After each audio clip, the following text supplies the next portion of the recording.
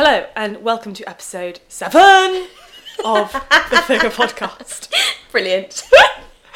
And for anyone who doesn't get the Strictly Come Dancing reference, It's Strictly Come Dancing. That is the way that Len Goodman says 7.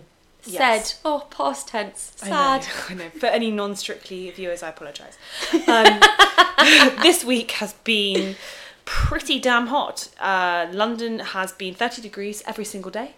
I'm personally loving it. Shah, how do you keep cool? What's your favourite way of keeping cool in this weather? This is also a shout out to Sarah, who I work with, who has been doing new starter questions that are imaginative. And one of the questions today in Friday's demo was, how do you keep cool in the weather? Which is also cool? A nice Demi Lovato reference. I avoid taking the central line, is how I keep cool. I've been getting up slightly earlier. Sometimes I fail to do that and I'm slightly late for work. I now go on the circle line. Gosh, is the central really that congested? It's really bad. For anyone who doesn't live in London, the central line is, as the name would suggest, goes through central London and therefore has all of the commuters ever on it. No, but it also has no air conditioning. It has no and air it's really small. Yeah, and underground. Yeah, it feels like being in an artery. That's what the tube is like, isn't it? But and then when you go to a station that is underground, you're like, wow, there's a, I don't know, some kind of hole here. It's a relief of some sorts. Yeah. No, it has been really, really hot. I personally really like the hot weather. I think I respond really well but to I think that we're stealing it from somebody else. You're so British. No, accept it. There is somebody that is missing out massively. Yeah, but we deserve it. How many summers have we had rain and cold all of July and August? Very, very true. No, it's We a welcome deserve it. change. I Yes. love it, but I am avoiding the central I'm also line. loving Wimbledon. I'm loving the vibe in London this week has been amazing. We've had Wimbledon, we've had the World Cup. We've had Pride. We've had Pride everywhere. There's a rainbow flag all over. I was in the city yesterday. There were flags everywhere. I cannot wait for tomorrow. Charlotte and I are So both exciting. We will make sure that we post all of the photos ever because we have some incredible outfits. We're both don't say you're so yourself. Yep. We're very excited. I think this is so great to see Pride so celebrated. I don't think even 5 years ago this would have been the case. Even last year I didn't notice it neither as much. Neither did I. No, so and I I'm really love it. I'm really looking forward to it tomorrow. But yes, this week has been a very up and down week, and the main thing that I wanted to share in the intro is this incredible event that I went to about mental health, which was a screening of a short film. It's about 12 minutes, which was created by a friend of mine called Anna McGrain, and she just did the most extraordinary job of voicing people's struggles in a really relatable way. Also created incredibly beautiful film about something that lots of people wouldn't consider to be beautiful. But the vulnerability of it and the honesty of it and the empathy that was conveyed through this and this incredible transformation that happened. So it was focused on one girl who's called Lyra, which is the name of this short film. And it goes through her journey, incredible matching of this older actress with a younger actress who I met at the end. Actually, she's only 10, and I was so confused. I thought, have they been spending 10 years filming this film, because they literally look identical? Really? It was so weird. That's so and she did such a brilliant job. And then at the end, essentially the person who had the character who had issues with mental health becomes a mental health sort of what do you call it, mentor, or like someone helping other people. Oh, like an actual professional. Yes. I find that so interesting because So that was the arc. What an interesting short film. I really want to see it because I actually think in some ways, I think that's really powerful that you have someone, a mental health professional who's had mental health issues. At the same time, I find that really confronting. I mean, even though you may have had years and years and years, space from it, surely things you're seeing in your patients could be triggering. Yeah. Yes, interesting. But I think that the level of empathy is just so different, and that's what was communicated in that they had these sessions at the beginning, and it was just brilliant. They had things. So one patient was just, I say patient, it's a person, and they were just in the session, and they were just playing with the fray on their jeans, and it was little details like that where you can see the nervousness and the anxiety that everyone can relate to. Everyone. And it was these close-up shots that just communicated such powerful messages throughout the entire film. She did such an incredible job, and I can't wait to see what else this girl comes up with. Oh, that's so fantastic. Really good. I think as well, just seeing mental health on screen, seeing it where it's sort of tangible, and being able to be like, oh, I can relate to that, or oh, I can see that in myself. We're all on a spectrum all the time. Totally. No one is completely sane or completely insane at any one point. And I think that's why the vulnerability is so attractive and so healthy for us to see. Because we all need to see it. Absolutely. And she also had a performance from Delilah Montague, who's how I know Anna, who's a great family friend who will be on this podcast at some point. Yes, very exciting. She's a singer-songwriter and performed 2 songs at that. And also this absolutely amazing guy who did some spoken word, who we will also link in the show notes because he's fantastic. What has this week meant to you, other than the heat? What has this week meant to me? I think this week has been fairly up and down as well. A lot of changes, a lot of things just personally that I've just, I guess, changed a lot in the sense of what will be happening from September onwards and things. So a lot of my best friends have got their results from university and their results from finals, and it's just a time of year, like exam time, you can just really empathise with the sort of stress of it all and the... Lots of decisions having to be made. Lots of decisions. I think that's what this week was like for me. Also, I had the most brilliant day in Brighton on Monday with one of my best friends and her sister, who has the most gorgeous boat in Brighton Marina, and we had a lovely day in Brighton, which was great. But it's gone by far too quickly. I feel as though every day has been but 5 days, but it's also gone by so fast. Yeah. And time is so strange. It is strange. But with Wimbledon on, and for this week's figure, I've been very excited to record this episode. So the first figure that we're going to be talking about this week is a very famous tennis player named Novak Djokovic. And the reason that we have chosen him is because of Wimbledon, which is probably the most famous sporting event in the world, or one of the most. Yeah. And it sort of takes over southwest London every year. And as tennis fans, I think that that's something I really want to do. And it's actually suggested to me by Arthur. He said, you should look at Novak Djokovic, he's a very interesting character. And he also suggested Drogba. Interesting. Right. So, and they have some similarities. So that is why we're discussing Djokovic. What was your favourite thing about Djokovic? My favourite thing about Djokovic is the Novak Djokovic Foundation. Yeah, so cool. It's so cool. And also is this the parallel that you think between Didier Drogba, who we discussed in episode 3? Yes. Who is a footballer. Yes. And about using, some of the most famous athletes have the highest salaries. Well, not the highest salaries, but some of the highest salaries. And they have ridiculous amounts of wealth from their prize money. And actually, it takes a certain individual to really put it to good use, and he really has. And what I find the most interesting thing about Djokovic is everyone I've spoken about Djokovic to this week has some instinctual reaction to him, which is often negative. Really? Yeah. A lot of people don't like him because on the court he does come across as fairly stoic, fairly brash, and he gets a bit moody sometimes. But he eats the grass when he wins, which is hilarious. It is hilarious. I think that's my favourite thing about him. So when he won Wimbledon for the first time, if anyone wasn't watching the match, he has always wanted to eat the grass. Oh my God. And so he picked up a blade of grass and just ate it.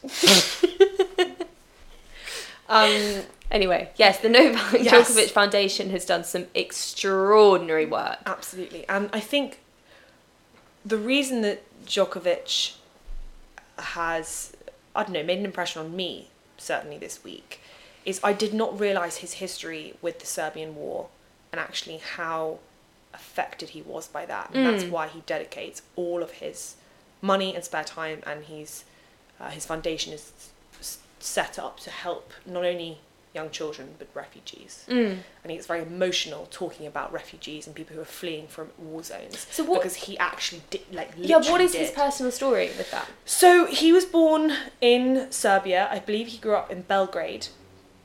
I actually listened to this amazing podcast called The School of Greatness by Lewis Howes.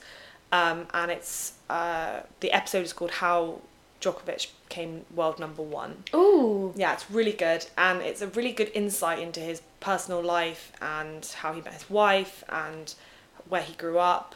And he describes, running from, they were bombed a lot in the years. I think the war raged on between 91 and 99. Mm-hmm.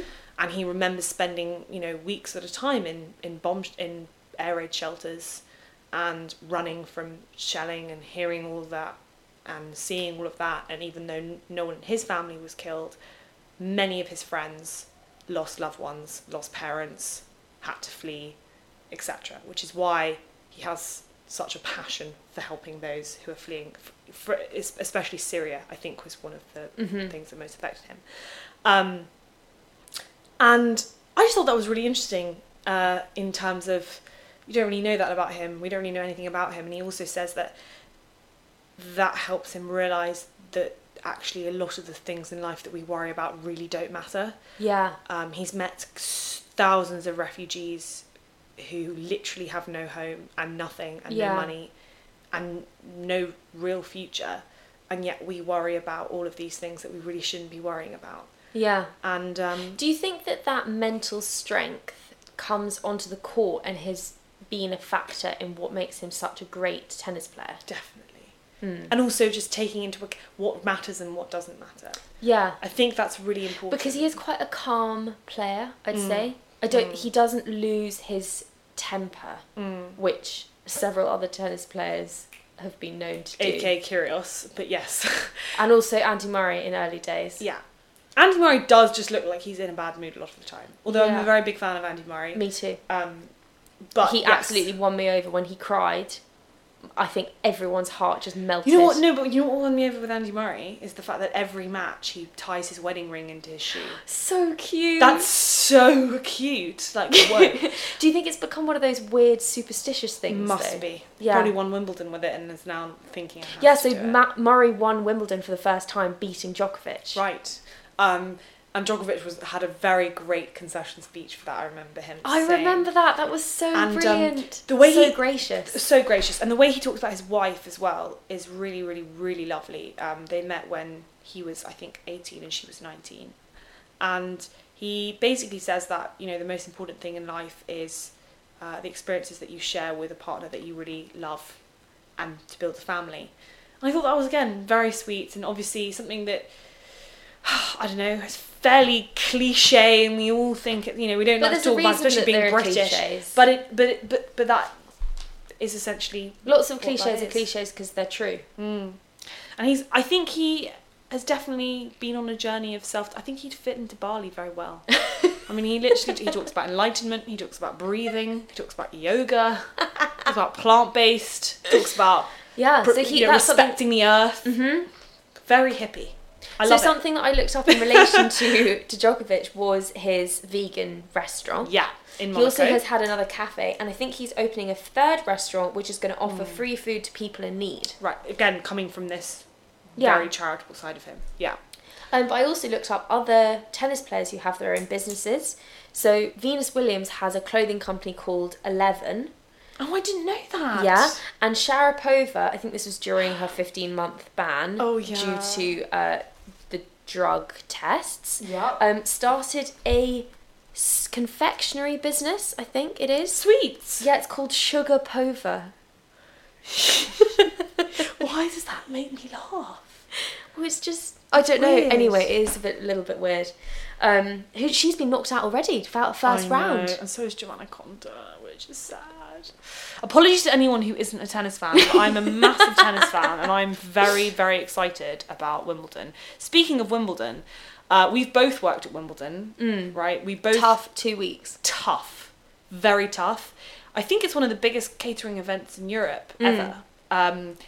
And I believe they go through 34 tons of strawberries, something like 22,000 bottles of champagne. I mean, it's absolutely ridiculous. It is. It's so extravagant. It's so much excess. I find that really difficult, It's I've got to so say. difficult. And when I put on quite a lot of weight during the 2 weeks of Wimbledon because I hate food waste so I much. was eating constantly to try and in order lessen to the not... food waste. Yes. Yeah. You do. You absolutely do. I had so many scones and so much rich food throughout that. Yeah.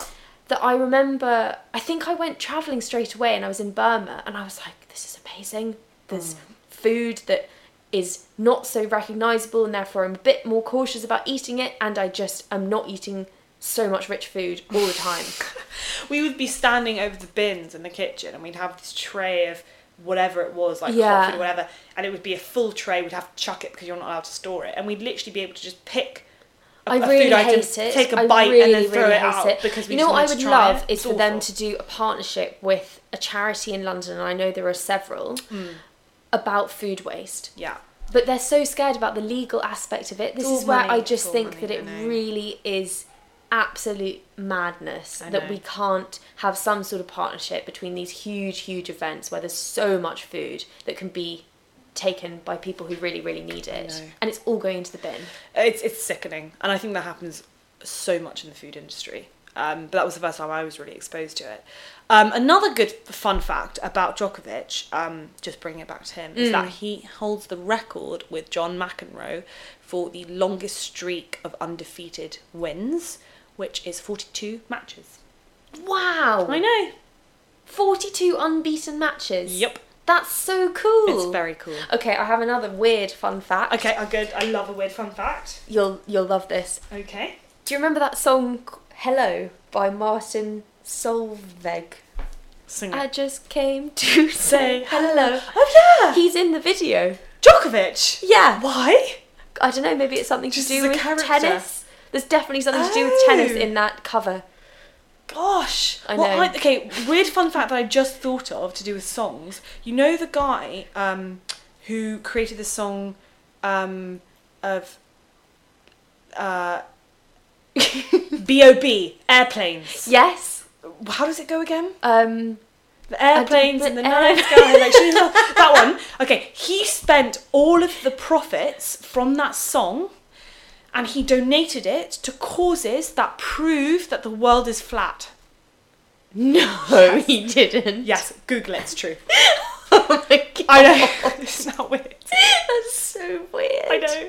That just reminded me of that. I don't know why they reminded me of that. It was very Oh weird. my god. Okay, I have one final question. Okay. When you're watching a Wimbledon final, who are the two people that you most enjoy watching in a Wimbledon final? Oh, okay. I enjoy watching Federer because watching Federer play is just, He's pretty beautiful. He is beautiful to It's watch. very graceful. Very graceful. But he can be quite arrogant. I actually quite enjoy a Djokovic-Federer final.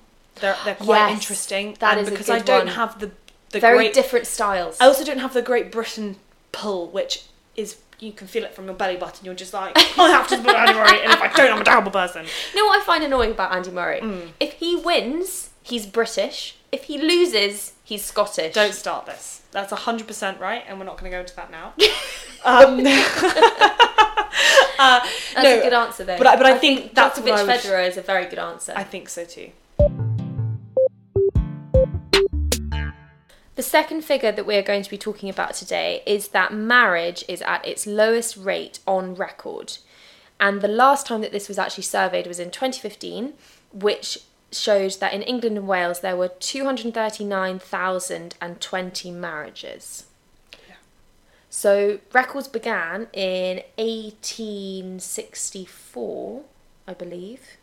And also what's interesting is that the population is increasing. So despite population increasing and there being more people, marriage is actually decreasing. And there were many spikes in history, most notably in wartime, funnily enough, or just after war. Kind of hence the baby boomer generation is its name. And even in, I think there were spikes in 2003 as well. So it's definitely been of the more recent end that it's actually been on the decline, I think, within the last 10 to 15 years. Yeah. But the other reason that this is particularly topical currently is that a couple who are called amazing Rebecca couple. Steinfeld and Charles Keedon, I hope I'm pronouncing their names right, have been campaigning for the last 4 years, Absolutely. I believe, for heterosexual couples to also be allowed to have civil partnerships. And what does a civil partnership offer, you may ask? And what a civil partnership means is that traditionally it was an act that was passed in 2004 to allow same-sex couples to have similar legal and financial rights as marriage. This was before, obviously, gay marriage became legal, and it basically means that you can have legal and financial protection for both parties in the event of the relationship ending. It is completely free of religious connotations like marriage is, which is something I want to talk to you about. And in terms of the institution of marriage, a civil partnership kind of precedes that. It's not about any kind of tradition, it's just a legal agreement and I guess a commitment as well to another party. I thought that was interesting with the institution bit, and that hit home for me. Yes. Because Rebecca describes marriage as basically being an institution where a woman is someone's property, going from her father's, ownership to her then husband's. Yes. And as literally symbolically given away. Yes. Literally. And that they feel that no matter how much you make marriage your own, because ultimately everybody's marriage is their own, and they can shape those traditions, and you can not be given away. You can have a outside wedding. You can have both parents walk you down the aisle. You can walk down the aisle on your own. You can. You can make that tradition the way that it works for you. Right. However, they didn't feel that they wanted to become part of that tradition and institution. And the word that they use to describe civil partnerships, which I find really interesting, is symmetrical. Yeah. Because they feel that there's a patriarchy aspect to marriage that they can't shake and that they don't want to be a part of, and that they were fighting for their right to have a legal recognition of their relationship so that they could have next of kin, tax, all of those benefits that you'd have in marriage. But not be husband and wife because they don't want that. Right. And when I was looking into this, I thought it was actually really confronting. I found it really confronting because I've always wanted to get married. And when I was reading this, I thought, oh my gosh, they're absolutely right about everything that they're saying. And I almost don't want to think too much about it because I don't know. I don't actually... there's still part of me that still wants to get married, but I still know that they're actually quite right in what they're saying. And that it is an institution, and it is part of the patriarchy, and it is very much a possession. However, it is also I think it depends on your personal experience of marriage and how your parents' marriage was and how your grandparents' marriage was and how that whole family tradition goes on, because in some ways I would really like to be part of the tradition of wonderful marriages which have provided a really central focus for a family and have been such a celebration of love and commitment. And in some ways I think that it's really amazing that we can be part of that, and marriages have existed for thousands of years, and how incredible that we've got. But so is the patriarchy. True. And very, also, very true. Surely you can have a loving relationship and be the Totally, I'm centre not saying with a that you civil can't. partnership. Yes. No, of course. I'm playing devil's avocado because I've genuinely... Devil's avocado. I am. I know, because Do you ever say devil's advocate instead of devil's avocado? No, because people close to me, aka you know who you are, play devil's advocate the entire time, so I refuse to say it. I also want to put a point on that because I read a very good coverage of this in The Week, which I love, which was quoting Alex Hearn, who said that with marriage we can have connotations with the patriarchy and with institutions and with several negative things, but we can also have negative connotations with civil partnerships in terms of homophobia. Right.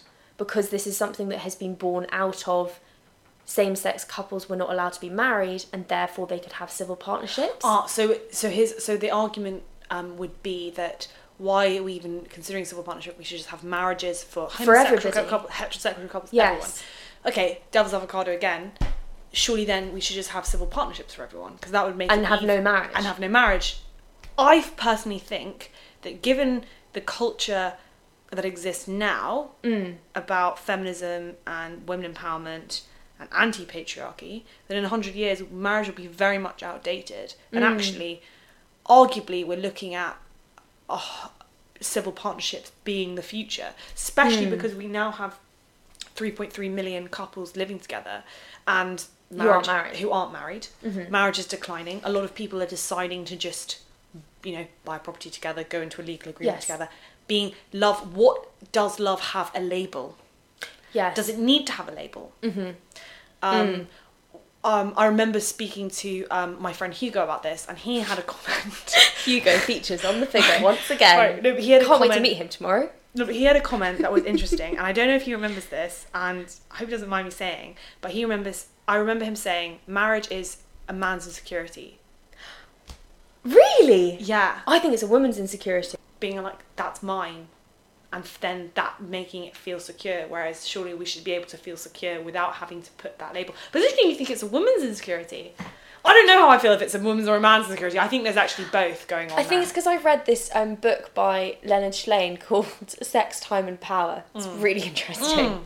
And it talks about where marriage came from, and it talks about the public commitment of love as a driving factor into why it became a tradition.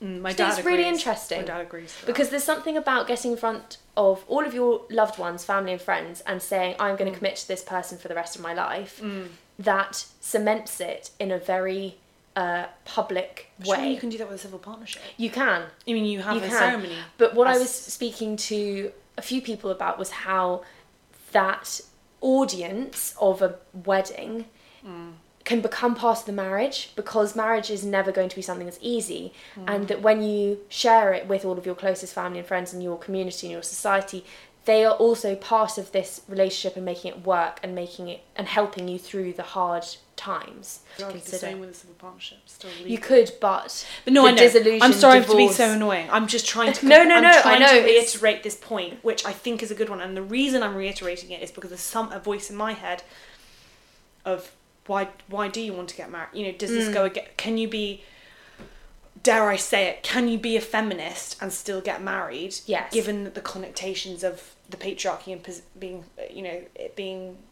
like a somewhat of a possession, or women, yes, because I think for me personally, I do think that you can make your wedding and your marriage be what you want. Can you take your husband's name and be a feminist? I'm playing devil's avocado here. Yes, I think you can, because I think that's your choice. I don't think that you should be forced to take it. I think that it's very much your choice. Well, do you think in 100 years that would be abnormal to take it? I don't know.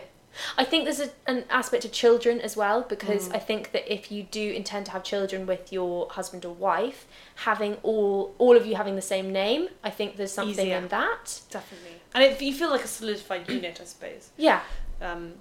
No, but I actually looked up some really interesting differences between marriage and civil partnership. Yes, and I'll share this. It's in a table. Really, really good. Okay, so marriage needs words and the vows in order to make it legal. With civil partnership, it's just a signature. Yeah. You don't need to actually say anything out loud. Okay. Interesting. That is interesting. On marriage, this is a very patriarchy aspect of it. Really?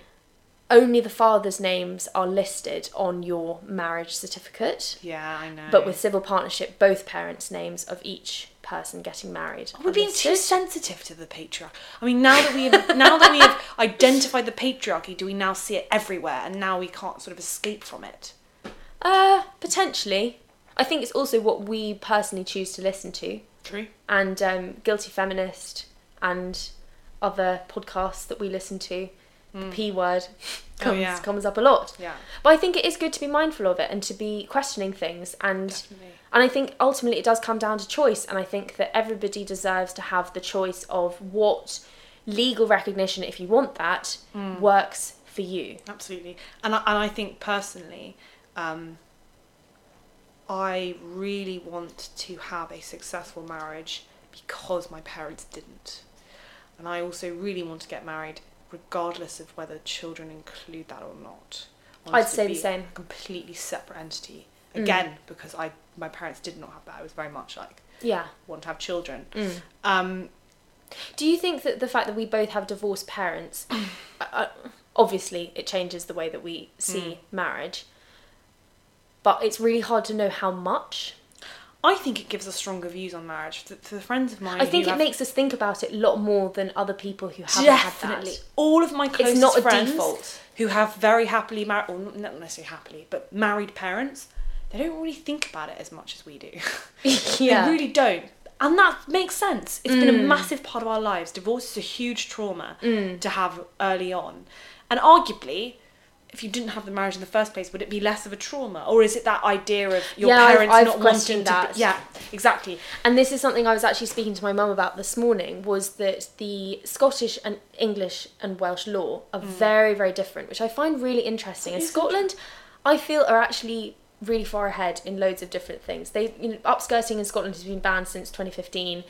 Arguably due to kilts. Arguably due to kilts. No, but I still, agree. The domestic abuse bill, which is going through, I think, later this summer, has been in Scotland for a long time, as far as I'm aware. And with Scotland, everything is split and it's equal. With England, there's an aspect of blame that comes into the divorce.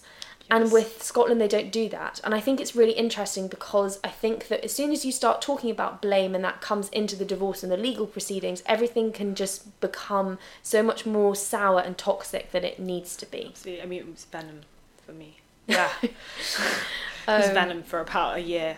Yeah. And it gets very, very bitter. I think that's good in the sense of Scotland where it's just split. Yes. And it's like done. And the emotional aspect doesn't have to come into that legal discussion. Absolutely.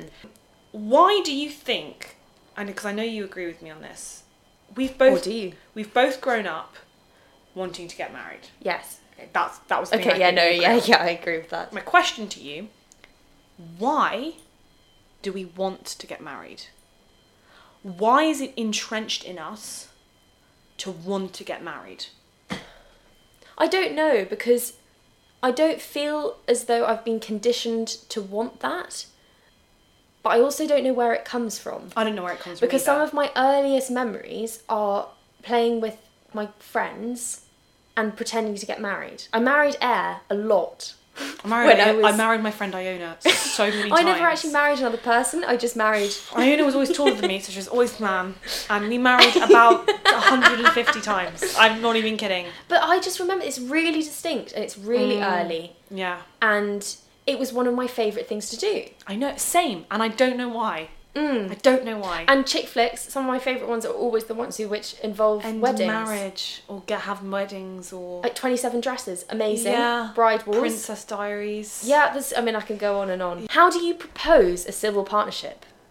Because you can't say, will you marry me? You can't, what do you say? Will you partner me? That's weird.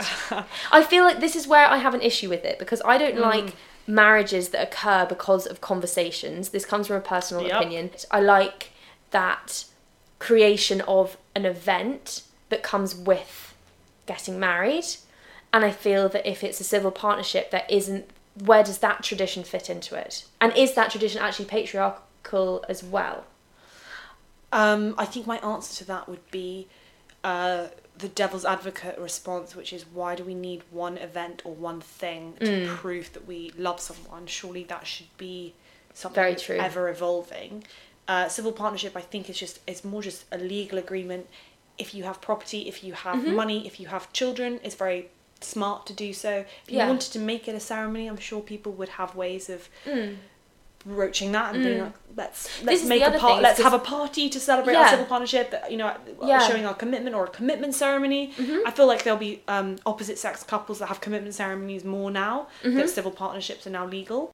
I think there are so many avenues to go through with this topic. I think it's absolutely fascinating, and I think the financial aspect of it is key in why this has been a drop as well. Definitely. Because the average wedding cost £27,000. And also women now are owning their own money and having their own careers. They don't feel the need to, not saying that all women have felt this, but traditionally felt the need to get married for financial stability. Yeah. And there's been a dowry aspect of it, which I find really weird. Oh, that was property related. Well, that was the original marriage agreement, isn't it? Yeah. And now women have their own careers, and it's like, well, actually, I don't need you to support me, so I'm just going to support myself. And also things that, the standard of living, not the standard of living, the price of living, the cost of living has got so much more in the price of property. And if you're spending that amount of money on one day, one evening, but you could have something that is bricks and mortar instead. Oh, yeah.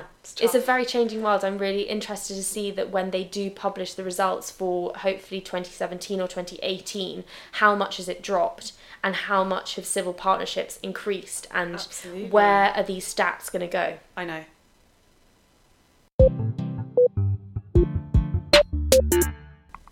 The third figure for this week's episode is The Dream, which was painted by Pablo Picasso on the 24th of January 1932, which I know is a very specific date, but it's because that image is from an exhibition that we saw last Sunday at the Tate, which was an exhibition of Picasso's work from the year 1932, because he had a very creative year, for reasons that we will go on to discuss. And this image specifically, I think, was probably the most profound and the most provocative of all of the images that we saw. Yeah, I don't think that it was my favourite, but I think that it captures the year and the exhibition itself, which is obviously why they have chosen it. And his frame of mind as well. Yes, absolutely. Which is why they chose this image to publicise the exhibition. Yeah. And what I find really interesting is that once you've read the caption, you can't stop seeing this incredibly sexual aspect to this painting. But until you've noticed it, you don't notice it. So they get away with having this as the cover. Yes. So do you want to explain what this is? So the image that we're talking about is a painting called The Dream, like I said. And it is of Picasso's 22-year-old lover, Marie-Thérèse Walter. I hope that's how you pronounce it, because it sounds so English for a French woman. And as you can see, it is her reclined in an armchair, which is a common theme. He obviously sees, this is obviously the way that he wants to portray her a lot, because there's a lot of images of her in a chair. And she's got her hands over her womb. Or slightly lower. You can see one of her breasts that's there. There were a lot of boobs in the exhibition. Oh my god. I mean, she must have had amazing boobs. Or he had the mind of a 17-year-old boy. Totally obsessed. He was obsessed. And she also portrayed them in really creative and beautiful ways. I actually really loved it. It was great. And you can see that her hair is blonde. We know that. And her head is tilted to one side, which is quite a sexy, kind of carefree pose, I think the beads that drape over her neck is just so sensual. Very sensual. And you can see that at the top of her head, that it's sort of split into two. Which he did a lot, actually, because in lots of them it ends up being two people kissing in one face, to explain that as well. But with this in particular... Not kissing. It's actually an erect penis, if you can see that. If you can't see it, go onto the Instagram, it is on there, or you can Google Picasso The Dream and you will see that the top of her face is erect. So not only do we have the sensual aspects of the image that we can see with her hands, the pearls, her boobs, like how she sat, but clearly this is what he had on his mind. Right. And actually, most of the exhibition was about his relationship with her, I would say. And actually, we get elements of a breakdown with his wife, and we get Olga, so as well. much more from about the insight of their relationship and his frame of mind than we would from any photograph. I mean, this is like looking at 50 photographs. Yeah. And you can work out so much about their relationship and where he was at. But I think what I said to you when we were standing in front of this painting as well, that there's a real voyeuristic, to use that word again, which means that you're looking at something that you're not necessarily supposed to be looking at. Yeah. And with lots of pieces of art that have been described as voyeuristic, I personally don't see them in that way, but I think that everyone has different elements. But with this painting, I just feel as though it's so intensely personal and sexual that you do feel like you are looking through a keyhole. Absolutely. But it's also a sort of weird it's an insight into their relationship in a way that you wouldn't ever get through a photograph, exactly as you said. Oh, completely. But the context of this as well, just to explain, is that Picasso was 50, she was 22, and they had met outside the Galerie Lafayette when she was 17 and he was 45. And I read this absolutely beautifully written article from Marie-Therese Walter's grandson, which we will link. And he's explaining what happened when they met and how his grandmother remembered it, and how she said that Picasso told her that she had a very interesting face and that they would do great things together. And she agreed to see him because she thought that he had a lovely smile. Oh my gosh. And it's this sort of funny... It feels quite love at first sight when you read about the story. 17. I know. I mean, that's so young. I know. Although, I mean, I know it was a different time. It was, I suppose 80 odd years ago. But 17 and 45 just seems so different in terms of maturity. Yeah. That I find that so hard to believe. But then at the same time... There are lots of relationships now that still happen like that. And are we all just souls in different bodies? Like, I don't know, Yeah, and is age just a number? Yes, I personally think so. Well, I'm quite a nosy person. And I thought that from the exhibition, my nosy curiosity of their affair and their relationship was actually very satisfied by simply just walking around the exhibition. Yeah. You can see so much and you understand so much. And I was reading this really interesting article as well about Picasso and about this exhibition in the year 1932, and they said that it was 1932 was the height of his affair with Marie-Therese Walter. As you can see, you can feel the touch and the sensuality and the desire. They also talk about this love affair being a sort of trigger point for this 12 months of creativity. And I wanted to ask you... do you think it was the affair or the love that triggered the creative streak? Or was it the combination? And the reason I asked that is because when someone is falling in love or when you're in love with someone, that definitely triggers all sorts of different thoughts and different, I guess, lease of life. And hormones. And hormones, so to speak. But also, is it the affair? I mean, is it the secrecy of it? The secrecy, and that meant that the excitement was sort of excelled, and it meant that he was then, I mean, this is obviously an expression of what he was feeling and couldn't really say to his family, deep desire, or to the public. But maybe deep desire in not being able to fully possess it. Right, because he was also married. Yeah, with a son as well. I think that's a really interesting question, and I don't know that I can fully answer it because I've never had an affair myself. But from the books that I've read and the films that I've watched, and even just learning about artists' affairs, I think that the intensity of it is taken in a different direction, and maybe that fed into creative energy in a way that wouldn't necessarily have been the same as if it had been an open relationship that they were sharing with lots of people, and that they were of a similar age and they were planning on having a family. They did actually have a daughter called Maya, but this was an unplanned pregnancy.